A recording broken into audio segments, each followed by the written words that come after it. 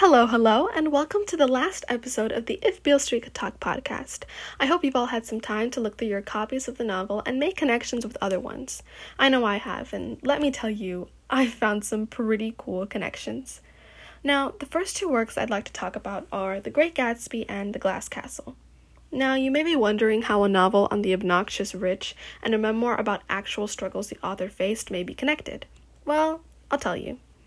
In The Great Gatsby, the color green, more specifically the green light that Gatsby often stares at, is a symbol for Gatsby's hopes and dreams. He's turned this simple light into his lifeline. His whole being revolves around this light, and if anything were to dim it, he would do everything in his power to make it bright again. For example, he lost Daisy when he went to war, and she fell in love with Tom Buchanan. Gatsby got involved in dirty situations, and there were no limits to what he wouldn't do to get Daisy to notice him. But when he finally does get her attention, he's so happy. Everything about her dazzles him. As their affair got closer to revealing themselves to Tom, that's when everything began to unravel, the green light turning into a symbol of broken and unattainable dreams. Now, in The Glass Castle, Rex Walls, father of Jeanette Walls, makes a promise to build her a glass castle that, first, starts off as a symbol of hope. He makes it seem as if nothing else could compare to the castle he would build for her.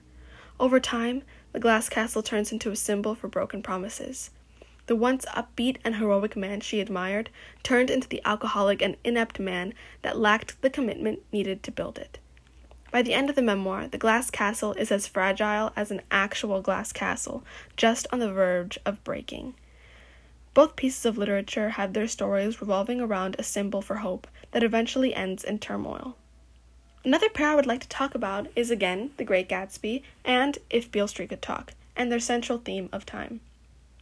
In The Great Gatsby, time is out of the character's control. For example, in Chapter 5, Gatsby is impatiently waiting for Daisy to arrive at Nick's home. When she does, Gatsby becomes a nervous wreck. He stumbles over his words, not knowing what to say, and even breaks a clock with his nervous flailing. His attempt to stop the clock from falling to the floor represents his control over time, or lack thereof. He fails in catching the clock and breaks it at the exact moment he is trying to turn it back for Daisy. Time takes control over Gatsby's life, affecting his love for Daisy, allowing it to grow both stronger and weaker day by day.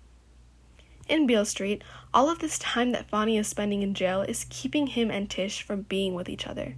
Tish even realizes that time is all around her. On page 95, she thinks, time could not be bought. The only coin time accepted was life. The moment someone gives time that coin of life, everything about them becomes owned by time. Their lives, their love, their sense of freedom.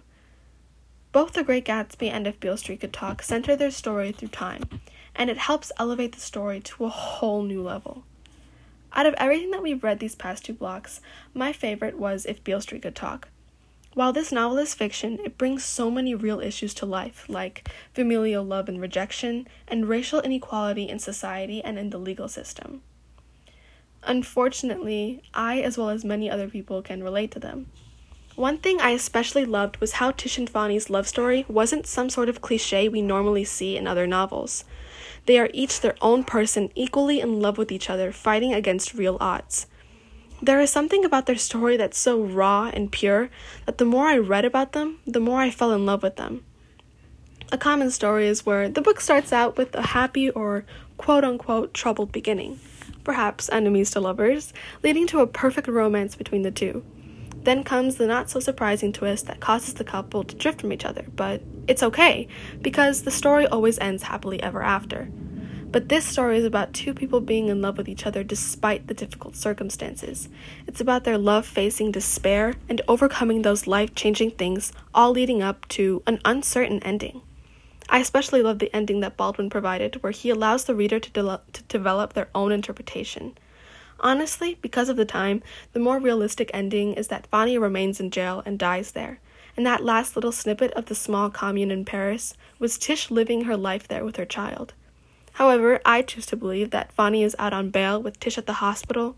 The baby crying is Tish's baby coming into the world, and when she says, cries like it means to wake the dead, on page 197, she is referring to the people mourning Frank as he fades away from the world. All of the books were extremely interesting to read, but Beale Street was most definitely my favorite.